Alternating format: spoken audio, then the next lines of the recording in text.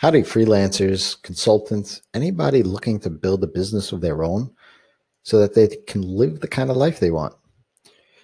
So, the next 5 episodes, I want to talk a little bit about specializing your business or niching down or niching down, depending on where you are on the planet, rather. And this comes to me really because in episode 15, Sarah Dunn, who's actually documenting her whole journey on YouTube about specializing her web agency, asked me how I specialized, how I came about it, what was my process in thinking, what was I scared of, those kind of things. And it got me to think a little bit about answering questions that other people are asking, right? And because I did it so long ago, the drastic change of my business was so many years ago, I didn't document any of these things. I just kind of went about it. But I noticed after talking with Sarah that there are points in my business over the past couple of years that I've refined my niche. And I want to explore what some of these things were over the next couple of episodes and really help you in defining your niche or specializing in your business in a more tactful and approachable way. So the first question I want to answer is why should you niche or specialize? And I think you know the answer, but hopefully I can elaborate a little bit more and shed some more light on this subject. I always like to use the analogy of doctors in this case, right? So your general practitioner is someone who you go to when you have a cold or you're sick, right? You oftentimes want that general practitioner close to you in location wise, right? You don't want to have to travel too far. You also want somebody who's reasonable in cost too, right? Like you may see them more than several times a year, right? So you don't want to pay tens of thousands of dollars to see this person. And ultimately, you want someone who, if they retired tomorrow, you could probably find someone else pretty quickly that would do the same thing that you need, right? To be able to cure your ailments.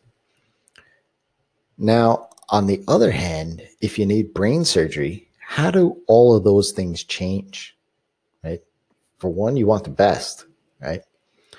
Even if you have to travel a bit, you'll go out of your way for that. You probably won't even consider cost as a part of your consideration in choosing them, right? I mean, it might come up in your thinking, but in the end, you'll push that consideration, that decision point aside for now. There's a drastic difference in mindset here. When you niche or you specialize, more than a few things become widely apparent. First, you become efficient in what you do because you continue to do it time and time again. Every time you do something, you get just that bit faster, maybe even find better ways of doing it, right? You always learn something each and every time you do that same thing over and over again, which brings me to point number 2. You learn the ins and outs of your specialty. You learn about your customers more. You learn about industry standards, how things are done and expected to be done. And more importantly, you start to learn the language of that specialty. Thirdly, you become the expert as you solve the same problem over and over again, as especially more efficiently and quickly too. You are that expert. As the expert, you could command those higher fees and prices. I mean, that's where it comes from because you get better and better at doing this thing. And lastly, it's ultimately a lower risk for the lead to go with you versus someone who's general, right? The lead wants the best. If they truly understand their needs and they are not looking to just keep up with the Joneses,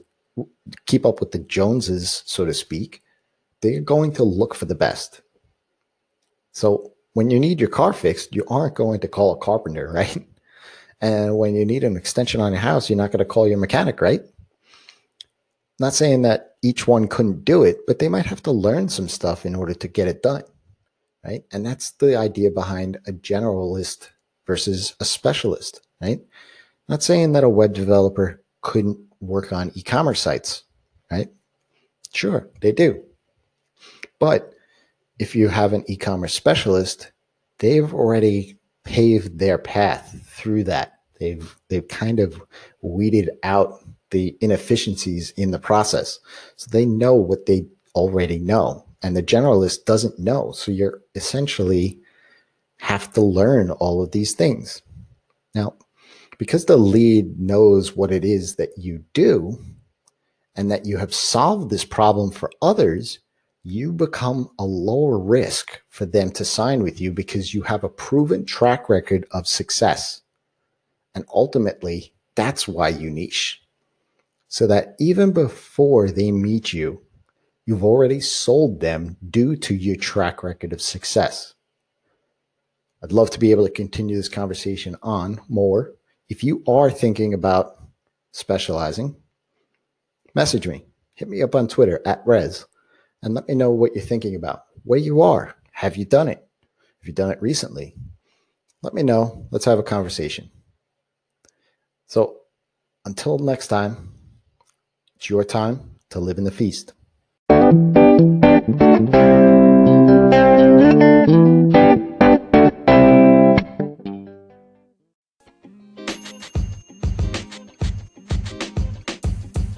The podcast you just heard was recorded with Anchor. If you want to make your own, download the Android or iOS app completely free from anchor.fm/podcast. That's anchor.fm/podcast.